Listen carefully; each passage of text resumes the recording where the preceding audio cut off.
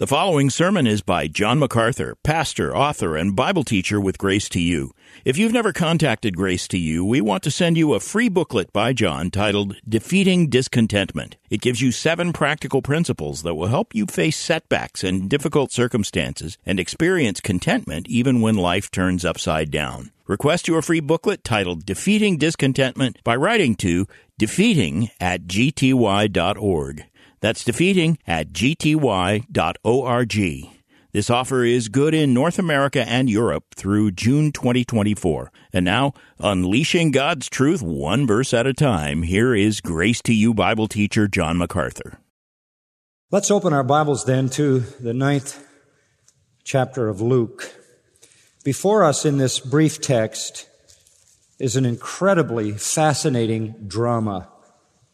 The Word of God is filled and packed with so much that can instruct us and inform us, and sometimes huge categories of truth emerge from very, very small paragraphs. This is the case in Luke 9, verses 7 through 9. Just 3 verses. Listen to them. Now Herod the Tetrarch heard of all that was happening, and he was greatly perplexed, because it was said by some that John had risen from the dead, and by some that Elijah had appeared, and by others that one of the prophets of old had risen again. And Herod said, I myself had John beheaded. But who is this man about whom I hear such things? And he kept trying to see him. Herod's question is without argument the most important question ever asked or answered. There is no greater question than the question, who is this man? And there is no more important answer than the right answer to that question. We can't forget some months ago when ABC television did a special. Peter Jennings went on a search for the real Jesus. I suppose in a different medium, but much like Albert Schweitzer's search for the historical Jesus decades ago. Ostensibly, this was an effort to find out who this man is. Unfortunately, he asked people who didn't know. They didn't know Jesus, and they didn't know who he was. So certainly, he never found the real Jesus.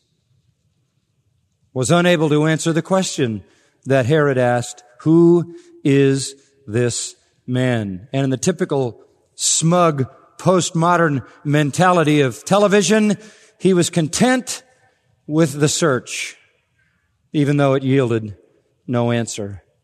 And he offered it to America as a substantial way to deal with Jesus.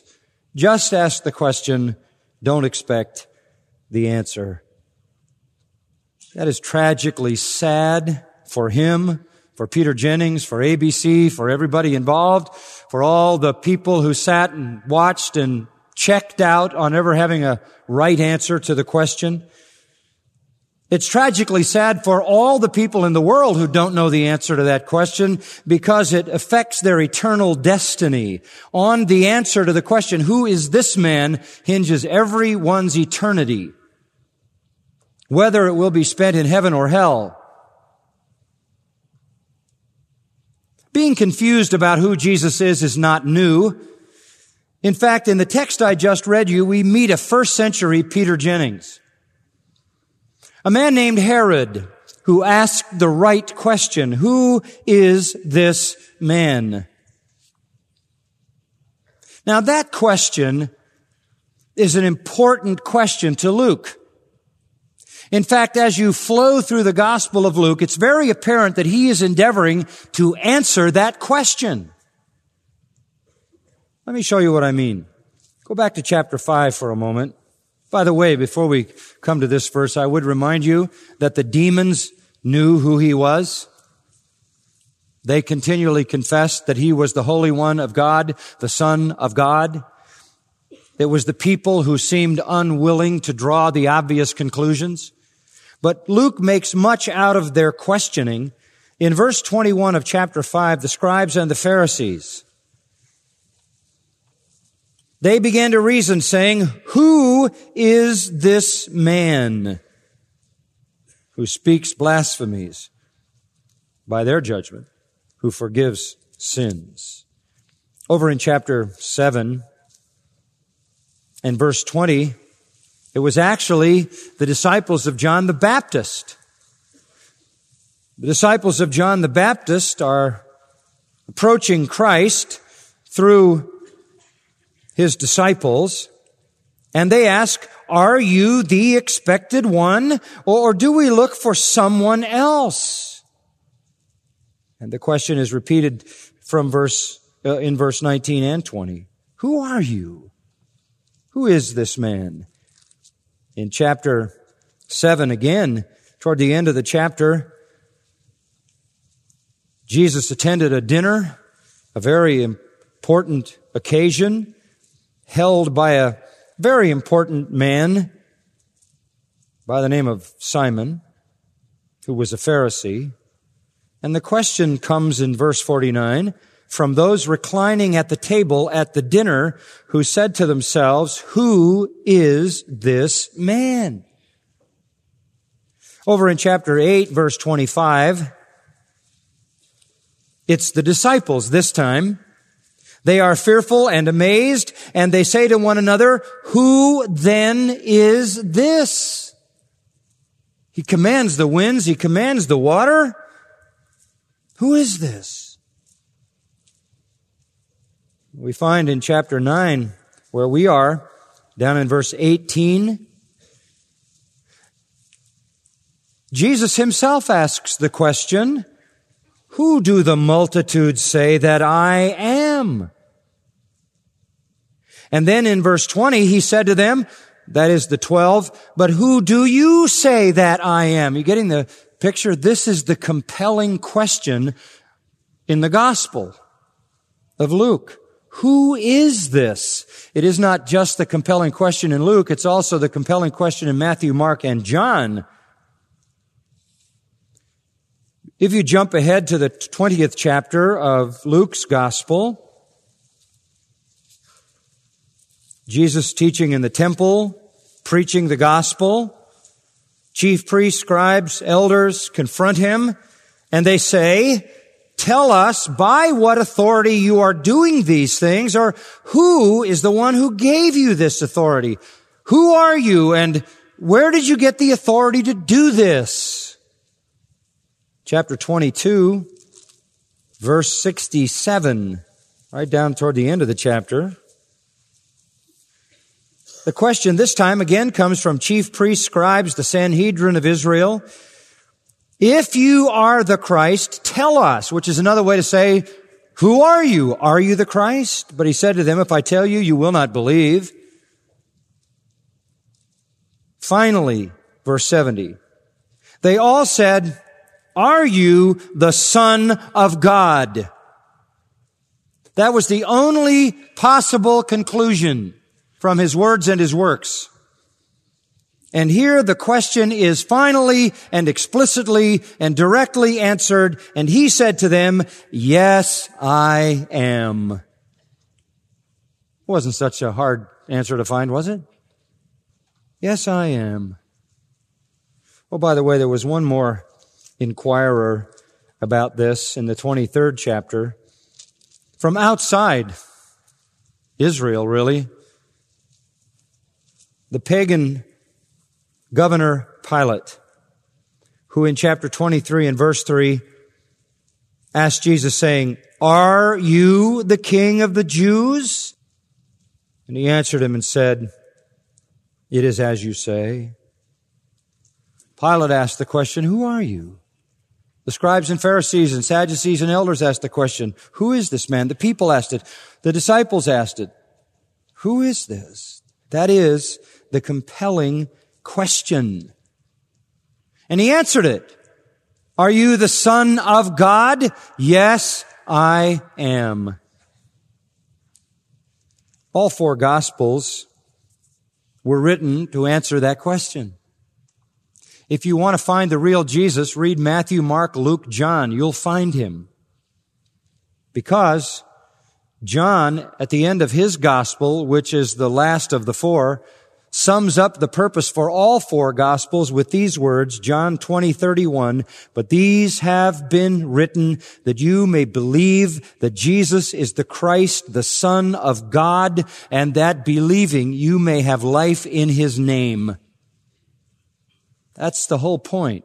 He is the Son of God, the Messiah, and if you believe in him, you will receive eternal life.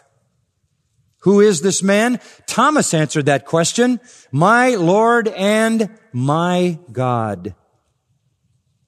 The centurion who was watching Jesus being crucified after the death of Jesus and what he had seen said, truly this was the Son of God. And to the inquisitive Philip, Jesus said, if you've seen me, you've seen God the Father. So that's the question of the Gospels. It's the question posed all the way through. It's the question answered all the way through. If one wants to know the real Jesus, read the Gospels. The inquirer in our text, let's go back to Luke chapter 9, is a man named Herod. Herod the Tetrarch. We're going to meet him in a moment, but let's sort of set the stage. If you go back to verse 1 and back to last week in your mind, we looked at this particular passage where Jesus called the 12 together. They had already been identified to be his messengers, his preachers, his sent ones. But now it was time for him to call them together and send them out for the first time. So he gave them power and authority over all the demons and to heal diseases, and Matthew adds to raise the dead. That is, he gave them his power to do all the miracles that he had done. Power over demons, power over disease, power over death. Then he sent them out to proclaim the kingdom of God, to preach the gospel, and to perform healing. Now remember the scenario. Jesus has come to the end of his Galilean ministry. He's about halfway through the 3-year ministry, a little past 18 months, a little less than 18 months until he'll be crucified. But he's not going to spend much more time in Galilee. Very soon after this, he's going to head west and north up to Tyre and Sidon. And then he's going to swing back across the north end of the Sea of Galilee to Decapolis to the east and move south down to Jerusalem. So Galilee doesn't have much more time. Not a big area, 50 miles by 25 miles at the most. Josephus says very densely populated area with as many as 204 towns and villages in that area. Lots of people there. Jesus knows the time is limited, weeks, months, at the very, very most. Before Galilee will no longer hear from him, he'll be gone. And so he wants to give one final gracious blitz with the gospel to that region. Up to this point, he's been the only preacher. That's because John the Baptist, who also preached repentance and preached the kingdom, has been put in prison by this very Herod. He no longer can preach. He's locked up. And in fact, by the occasion of this text, John is dead. Up to this point, there's been only one preacher. That's Jesus. If you wanted to hear the gospel, you heard him or you didn't hear it. But in one final flurry to get the gospel across Galilee, Jesus sends out the 12, gives them the message that he preached, said preach that same message, gives them the power to validate that message as from God because of the miracles. So he delegates his miracle power to them through the power of the Holy Spirit so that they can do exactly what he did, raise dead people, heal diseased people, and cast out demons. And so he multiplies himself by 12 and sends them out 2 by 2 to blitz Galilee in one final evangelistic enterprise. And they did it. Verse 6 says, departing, they began going about among the villages, preaching the gospel and healing everywhere. And down in verse 10, it talks about the fact that they returned and gave an account of all that they had done. They went out and cast out demons. They went out and healed diseases. They raised dead people. only to validate and authenticate the message that they were preaching, which was the message of the forgiveness of sins through repentance and faith in God's Messiah, the Lord Jesus Christ. Now, we don't have the details of their mission, but we have this one anecdote about this man Herod. And sort of through his eyes, we get Galilee's response, as if his response is somewhat typical of the way Galilee responded, because in the little 3 verses about him, we get the idea of what was surfacing in Galilee. And what was surfacing was not, he's the Son of God, he's the Messiah. What was surfacing was, he's John the Baptist, he's one of the prophets, he's Elijah. Wrong. Even after all of this, their hearts were so obstinate, their minds were so dull, they were so blinded by sin and Satan and unbelief and willful rejection that they couldn't discern the obvious. They were having their own little search for the real Jesus, and there he was. And they didn't have to read the record of what he did and what he said in a text or a scripture. They could see it and experience it and still come up with the wrong answers. It's the sad reality that even after the blitz of the 12 plus Jesus, they still were wondering, who is this man? But the buzz was greater than ever because there were now 13 preachers. And God's kingdom was being preached, and forgiveness. And there was the forgiveness of sin that raised some of their questions. Who can do that? And so the buzz was greater than it ever had been. And the buzz comes to Herod. Herod gets caught up in this thing because he's already been caught up in it. Way back in chapter 4, verse 14, it says that the news about Jesus went through all that region, and believe me, it got to Herod, who ruled that region. But it struck me as I was reading this that the question Herod asks is interesting.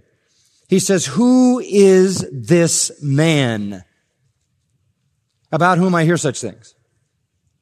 He didn't say, who are these men?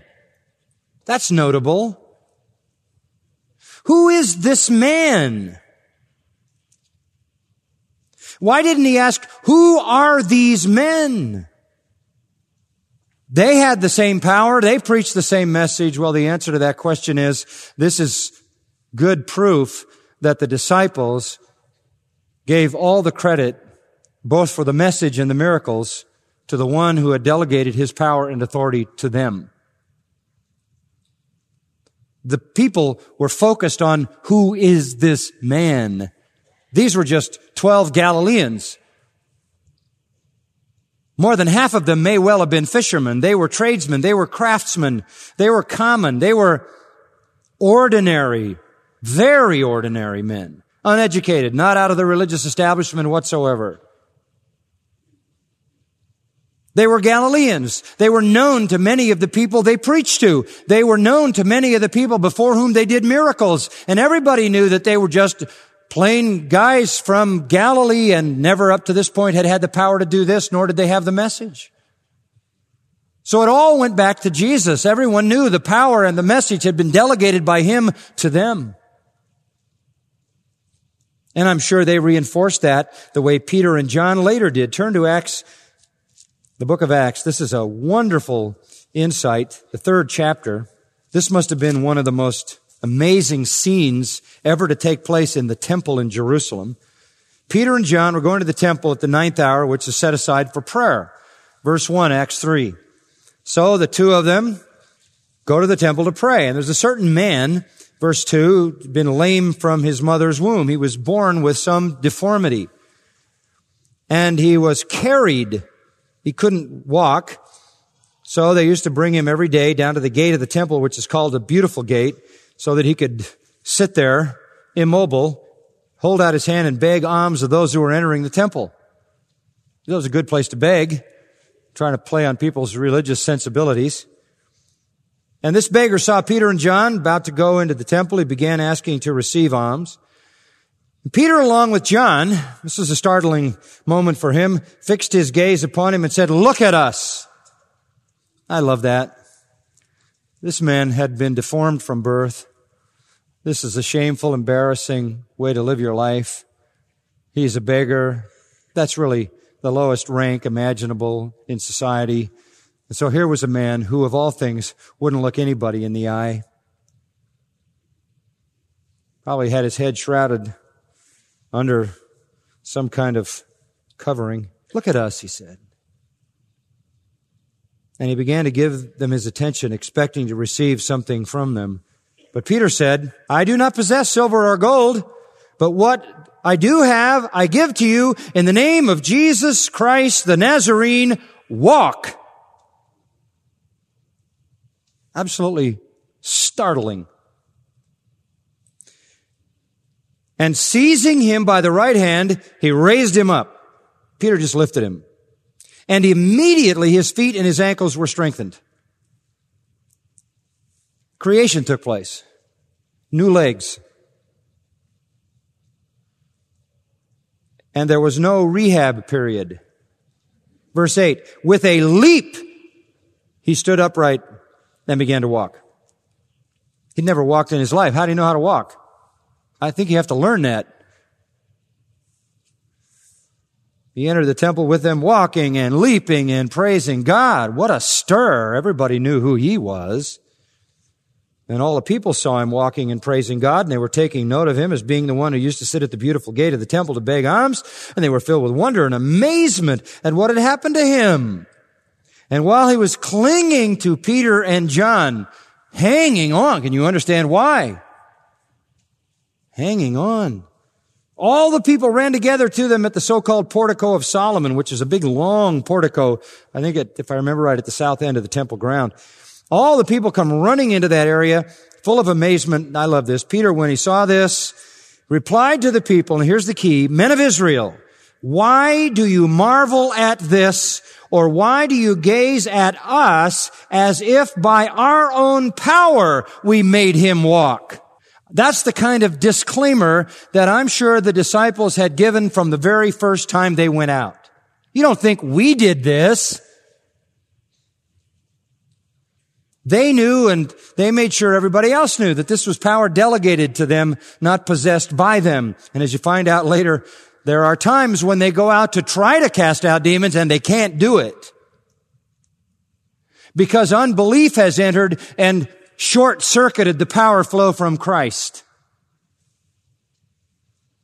Everybody knew the power was Jesus. Everybody knew that this was merely a delegated power. And even Herod then got the word and asks not who are these men, but who is this man? So we get the response of Galilee to the blitz by the disciples and Jesus through the eyes of Herod. We get his reaction and the reaction of everybody else. And what did everybody else say? Oh, it's John the Baptist back from the dead. Oh, it's Elijah, who never did die, went to heaven in a chariot, so he's back. Or it's one of the prophets. Matthew 16:14 indicates they said it's Jeremiah or one of the prophets. So that's how they responded. All the wrong conclusions. Miracles. 12 times more than when Jesus did them. And they still don't know who he is. They still come up with the wrong answers. But they did get one thing right. They got one thing really right. There wasn't any earthly explanation. There wasn't any human explanation. So all the conclusions are, it's somebody from the other world. It's somebody from outside the time-space world. It's somebody from heaven. Back in chapter 7, it is recorded that the people said, a great prophet has arisen from among us. That was their first spin on Jesus, that he was a prophet and he'd risen up from among them. He was from the family of Joseph and Mary up in Nazareth. He was a Jew. He was a local Galilean boy, and he'd become a prophet. No more. He's not just a human prophet who rose up from among us. There's no human way to explain Jesus. Not when he's banished illness from Galilee, not when he's cast demons out by the thousands, if not the tens of thousands, not while he's raised people from the dead, stopped the ripples from a storm on the lake dead so that it becomes a glass pond, not when he controls the wind, not when he controls the fish, not when we'll see a little bit later he can feed people by creating food out of his hands. There's no human explanation for him. So they were right about that. They were just wrong about who. They knew he had to be supernatural, not natural, because there was no earthly explanation. That's still true. If you read the New Testament, Matthew, Mark, Luke, and John, and you have any rationality that is not somehow blinded by your depravity, you can only come to one conclusion, and that is that there is no human explanation for Jesus. None. If you don't want to accept that, because you don't want to admit your sin and your need for repentance and salvation, then you're going to have to conclude that he is John the Baptist raised from the dead, or Elijah back, or Jeremiah, or one of the prophets, or a prophet that came up from among us, or a misguided revolutionary, or whatever. But in order to do that, you have to reject the clear evidence of the biblical record.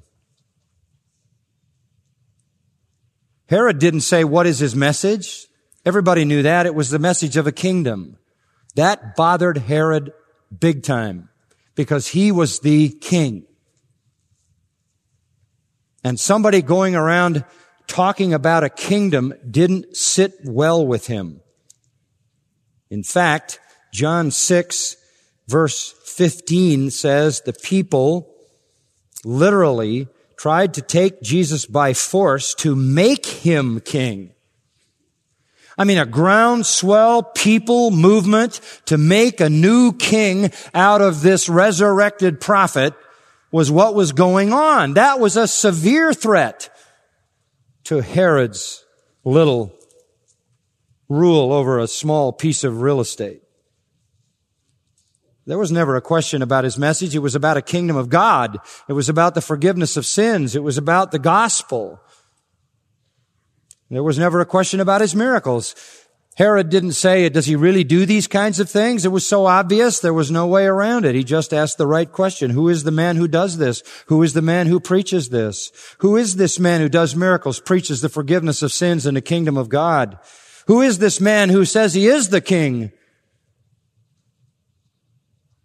Who is he? Well, as I said, that is the question of all questions. Now let's go back to the text. Just a little bit about Herod. When we were back in chapter 3, long time ago, in my youth, we did a little bit of work with Herod. We found out who he was. One of the really fascinating characters. This guy's life would make a soap opera. Very dramatic, very fascinating. I don't want to go through the whole thing. If you go back to the material on the 3rd chapter, you can sort of reacquaint yourself with it. But I'll give you a little bit. He is identified as Herod the Tetrarch. Now, Herod was the name of a dynasty. The Herodian dynasty is a name of a family. Their family tree is as complex as a schematic for some kind of electronic device. There are lines going everywhere, and because it was all incestuous, they're all mingled together in bizarre ways. He was one of the Herods, called the Tetrarch. Tetrarch is a technical term which basically means the ruler over a fourth of the region. A ruler over 1/4 of the region. It actually came to have sort of a non-technical meaning, and it meant a petty ruler, a small-time ruler, a sort of a mini ruler. And as I said, Galilee was 50 miles by 25 miles. It was a little tiny piece of land.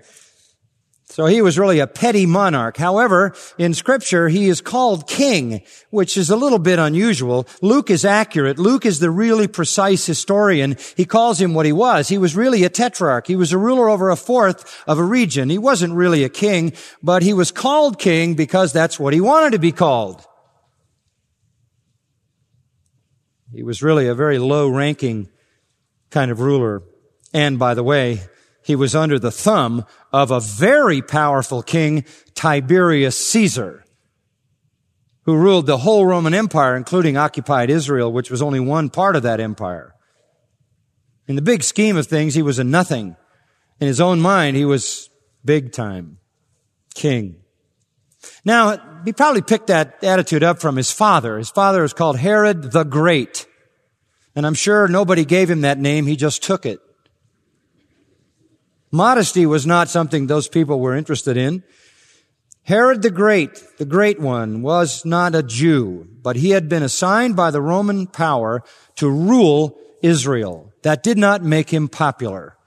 They did not like the Romans, and they did not like a non-Jewish Idumean ruling over them. He ruled for 36 years. It was Herod the Great, by the way, who was ruling when Jesus was born, remember? And it was Herod the Great who was so threatened by the birth of the king. When the wise men told him that, he thought this boy would grow up and take over his throne. He was so threatened by that he slaughtered all the male children 2 years and under, remember, in order to get rid of the king. And Jesus and his little family, they had to flee down to Egypt, and it says that they stayed there. I think Matthew 2:19 says, until Herod was dead, and then they came back into the land of Israel and back to their home in Nazareth. They avoided him because he was a murderous person. In fact, he was so concerned about anybody who might be a threat to him that he killed his own sons.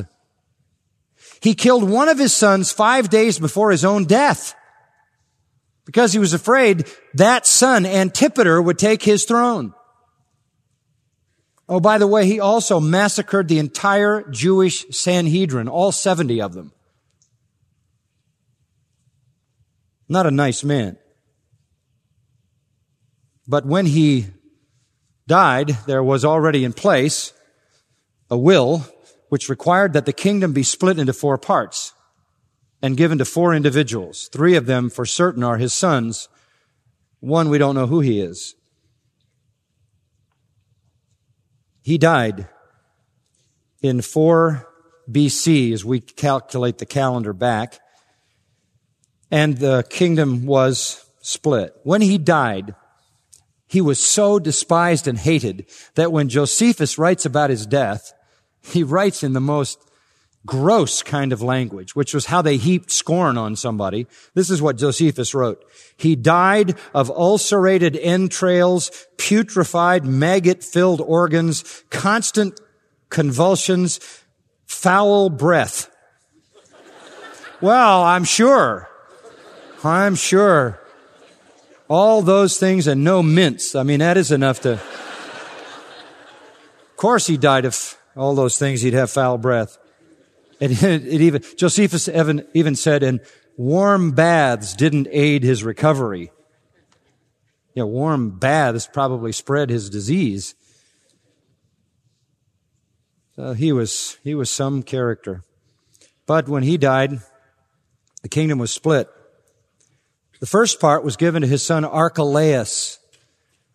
And he got Judah, the area down around Jerusalem, Judah, and Samaria, and Idumea, the area to the east where they'd come from. But he only lasted a couple of years, and then he was deposed and deprived of his inheritance. The Romans got rid of him, and in his place, they put a series of governors, the 5th of which was a man named Pilate, who was the governor of Judea for 10 years, from 26 to 36, so he was governor when Jesus was crucified. The second area went to another son by the name of Philip. And you have to be careful when you study Herod's children because he had so many wives that he had sons with the same names. So there were a couple of Philips at least. This Philip was given Iturea and Trachonitis. That's a region east of Galilee. You go north of the sea there and go to the east. That's that area. In fact, Bethsaida is in that area. It's outside Galilee, the town of Bethsaida, where some of the disciples came from and where Jesus went to do the feeding of the 5,000. We'll see next time. So it was very close and it was adjacent to Galilee. That was Philip. He didn't last too long, and he was succeeded by another Herod by the name of Herod Agrippa. You remember that name? And Herod Agrippa had a most interesting demise. He declared Herod Day, Acts 12 records it, and said, "Come and worship me." God didn't like it because he took his own glory, and so he smote him, and he was eaten with worms and died on Herod Day. That was a fitting rebuke. But anyway, Philip started out ruling that area. A man named Lysanias was given the region north and west of Galilee. And then the fourth was Herod Antipas. Herod Antipas. That's this one.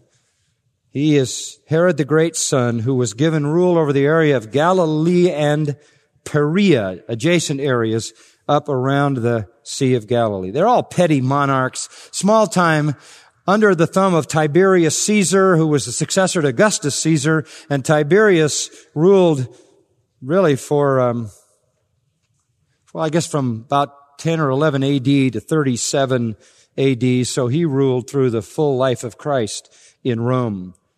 Herod the Tetrarch had a long career. He ruled for 42 years in Galilee and Perea, and he ruled through the entire life of Jesus from about 2 years old till after he was gone.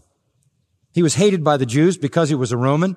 He was further hated by the Jews because he put up idols, which they despised. He was further hated by the Jews because he built his capital city and called it Tiberias and built it on top of a Jewish cemetery. They didn't like that. That desecrated their cemetery. That made that city unclean because it was Roman, unclean because it was idolatrous, and unclean because it had desecrated a cemetery. So Jews very reluctantly went to that place. In fact, one of the interesting and fascinating things about the life of Jesus is in his entire ministry, there's no record in any of the Gospels that he ever went there. And frankly, you could walk there from Capernaum, but he never went there. He loved wickedness. He, like his father, was murderous and wicked. Back in chapter 3 for a minute. We just got to get all this detail and then we'll fly through what's left. Back in chapter 3, verse 18, John the Baptist was preaching the gospel to the people when Herod the Tetrarch was reproved by him on account of Herodias, his brother's wife. You know, Herod was a fascinating guy, but he lived his life in his public way, and he was the most notable public sinner. He would be, sort of the Bill Clinton of his time. He was sinning, and the whole world knew it. He was sinning blatantly, and everybody knew it. And so John just confronted him. And it says he reproved him. Present participle. Continually, Herod was the theme of John's preaching. He exposed Herod, not just for his sin with Herodias, his brother's wife, but on account of all the wicked things that Herod had done. He had a whole litany of things. Just a wretched individual. And so John just made him the leading illustration of iniquity. I love the boldness of that. I guess it would be inevitable for certain. Verse 20, he locked John up in prison. He's not going to take that. So he imprisoned John. That was the end of John's mobility right there. It was really the end of his ministry, except that his disciples could come to him and interact with him. What was this about on account of Herodias, his brother's wife? Well, I don't want to go into all the details, but just briefly, he had a brother named Philip, and Philip had married another brother's daughter. Philip had married a niece. As I said, incest was just the way things were. So Philip is married to this girl who's his niece. Herod Antipas, this guy, goes to Rome on a visit, sees the girl, likes her, seduces her, gets her to divorce her husband. He divorces his wife. They get married. So he marries his niece that was married to his brother. You know, that's tabloid stuff, if you're the ruler. And so John just kept pointing it out, along with everything else wicked that he did. So he locked him in prison. And then they had a party.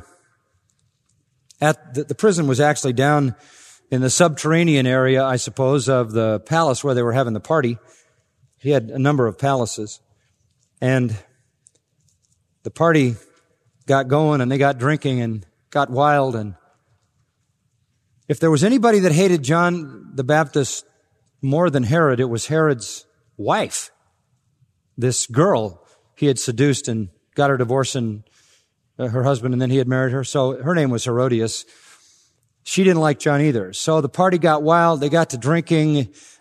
And then the daughter of them, Salome, comes out and she does a seductive dance intended to excite lust.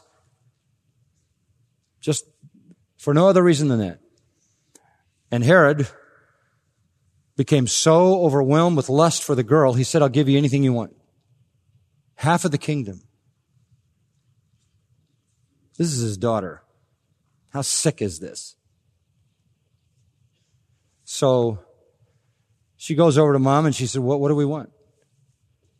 And she says, the head of John the Baptist on a plate in here right now. She got it. Party ends with John's head brought in on a plate. That happened. Go back to chapter 9. That happened right at this time. This is days from when that happened. And the account of that is in Matthew 14, first 12 verses. Mark 6, verses 17 to 29. You can read the account of that. So, this is the guy called Herod the Tetrarch. And when he heard of all that was happening, because this blitz had gone on in Galilee, he's perplexed, because when he asks the question, who is this man? People say it's John risen from the dead. Yikes. And his response is, I myself beheaded him. I saw the thing on a platter. Why would anybody conclude that it was John the Baptist? Raised from the dead. Why would anybody conclude that? You know, Scripture's pretty clear. John 10:41 says John never did a miracle. He never did a miracle at all. Never. So why would you say all this miraculous power is John the Baptist? He never did a miracle before he died. That wasn't rational. That wasn't a rational conclusion. People were saying, this is John the Baptist. He was confused, perplexed, but only for a while. The Greek verb diaporeo means to be unable to find a way out of a dilemma. He couldn't get out of the dilemma. This was heavy stuff. A miracle worker, a healer, guy who could raise the dead, preaching a kingdom which threatened him, connected to this man John that he in a lustful stupor had beheaded. And now, what are people saying? They're saying, this is John come back to life. You know, I know how Herod reacted to that rumor because Matthew 14:1 tells us, listen to this. At the time Herod the Tetrarch heard the news about Jesus, he said to his servants, this is John the Baptist. He has risen from the dead, and that is why miraculous powers are at work in him. He probably started the rumor. Well, why did he come to that conclusion? Have you ever heard of a guilty conscience? What is your worst nightmare? That this guy was a prophet of God, you cut off his head, and now he's back? This is the power of a guilty conscience.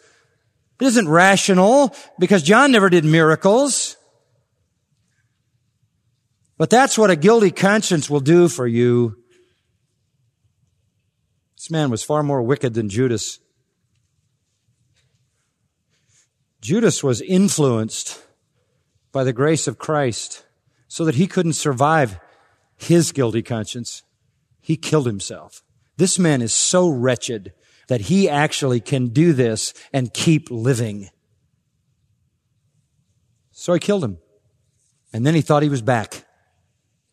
This was so terrifying to him. Oh, there were other people who said it's Elijah, because back in Malachi 3:1, Malachi 4:5, the Old Testament closes with the promise that before the Messiah comes, that Elijah will come. That is to say, before the Messiah, there will be a prophet. The Old Testament says Elijah will come, but we all know that back in Luke 1, the angel said, you remember, to the parents of John the Baptist, that he will come in the spirit and power of Elijah. John the Baptist was that Elijah at that time and would have been the final Elijah-like prophet if they had believed. Now there'll be another one like Elijah that will come before the return of Christ. But there was reason to think that maybe it is Elijah. He's supposed to come before Messiah. And others said, well, it's just one of the prophets. In Matthew 16:14, they even named Jeremiah. But Herod was stuck on John. And he said, I cut his head off myself. So who is this man? And he kept trying to see him. That is a bad omen. You don't want to see him if you don't have to. Jesus never went to Tiberias.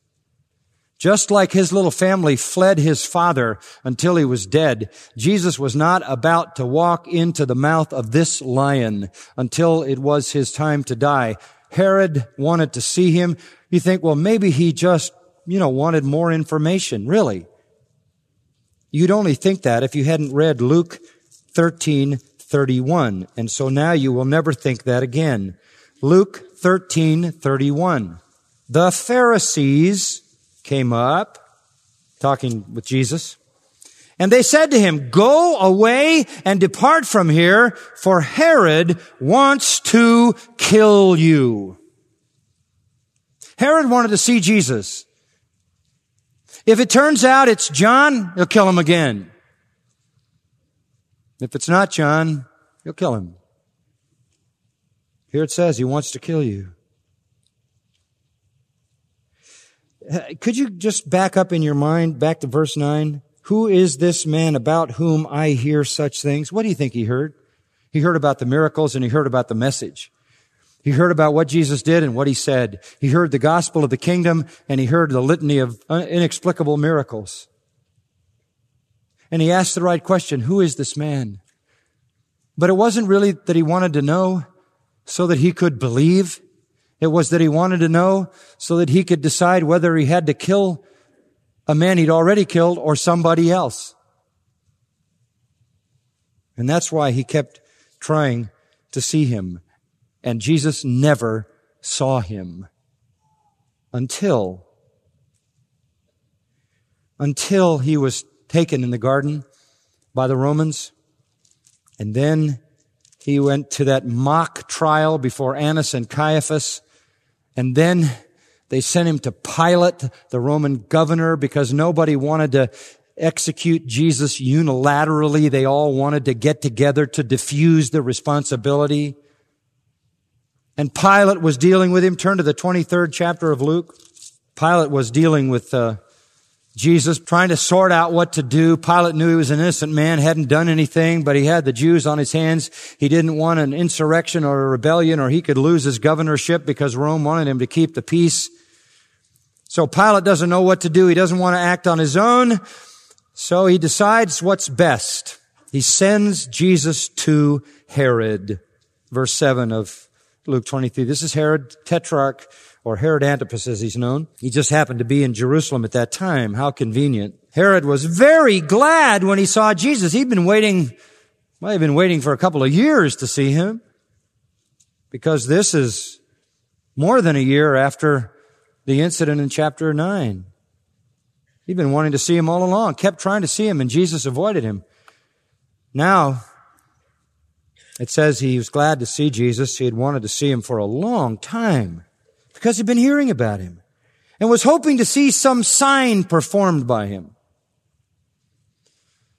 It was just entertainment he wanted. Verse 9 fascinates me. And he questioned him at some length. Well, what an opportunity. A personal audience with this miracle worker, this preacher like no other preacher. The reputation was that there'd never been a person ever who spoke like he spoke. The level of profundity, clarity, insight, unequaled. And then you add all the miracle powers. Nobody like him, ever. And here he has his opportunity. You want to know who he is? He questioned him at length. This was a great opportunity. Wouldn't it have been something if it had gone like this? I need to know how my sins can be forgiven. I need to know how I can be delivered from wickedness. I need to know how I can humble myself after a life of pride. I need to know how I can become a part of the kingdom of God. But that was not the direction of the conversation. And we know that because Jesus would have answered those kinds of questions. But it says he questioned him at some length, but he answered him what? Nothing. You say, well, how do you know what his attitude was? Because go to verse 11. Herod with his soldiers, after treating him with contempt and mocking him, dressed him in a gorgeous robe. That was mocking his claim to be a king. And they sent him back to Pilate. Now Herod and Pilate became friends with one another that very day, for before they had been at enmity with each other. Their friendship was a common hatred for Jesus. Verse 9 says he didn't say anything. But look at verse 10. The chief priests and the scribes were standing there accusing him vehemently. They were doing all the talking. So what was the scene? All these Jewish leaders screaming vehemently the accusations, and Herod saying, well, is that true? What is that? What about that? Jesus never said anything. Why? Because you don't cast your pearls before swine, and you don't throw what is holy to dogs, and you shake the dust off. The question is still asked and answered today by every person who hears the gospel, who reads the New Testament. If you are willfully blind to the truth, if you refuse to believe the New Testament, if you refuse to believe the clear evidence of the life and work of Jesus Christ, if you will not hear His words and hear His works, if you will not acknowledge the diagnosis of your sinfulness and your condemnation to eternal hell and the only salvation through faith in Him, then you will come to the wrong conclusion about Jesus Christ to save yourself from a true understanding of what you are and where you're headed. Who is this man? Are you the Son of God? Yes, I am. Even the demons said, you are the Son of God. They knew. You are the Holy One. That's why even today, we do what Paul said. We are determined to know nothing among you except Jesus Christ and Him crucified. Why? Because there's no salvation in any other name than the name of Jesus Christ. As many as received Him, God gave the authority to become the sons of God to those that believe in His name. For God so loved the world that He gave His only begotten Son, that whosoever believes in Him shall not perish, but shall have everlasting life. It's an old question. It's new every day in the life of every person. The right answer gives you heaven. The wrong answer gives you hell. Everything turns on how you answer this question. What tragedy there is for those who choose the wrong answer. Father, we thank You for the illustration, the example of this man. We can't thank You for the man. We are brokenhearted that he even now dwells in eternal punishment and shall forever. But we can thank You for the warning that his life provides. And may it awaken us to a true assessment of our spiritual condition. Father, I ask that you would do your work in every heart that is here to bring the powerful truth of the work and the words of Jesus to every heart, that we might believe that He is the Christ, the Son of God, and believing have life in His name. These things we ask for His glory. Amen. You've been listening to John MacArthur, Bible teacher with Grace to You. For free access to all of John's lessons and a listing of study Bibles and books available for sale, visit Grace to You's website at gty.org. John MacArthur and Grace to You reserve all copyright protection under applicable law. Our copyright policy is available at gty.org, and it includes instructions for and limitations on duplicating this digital file.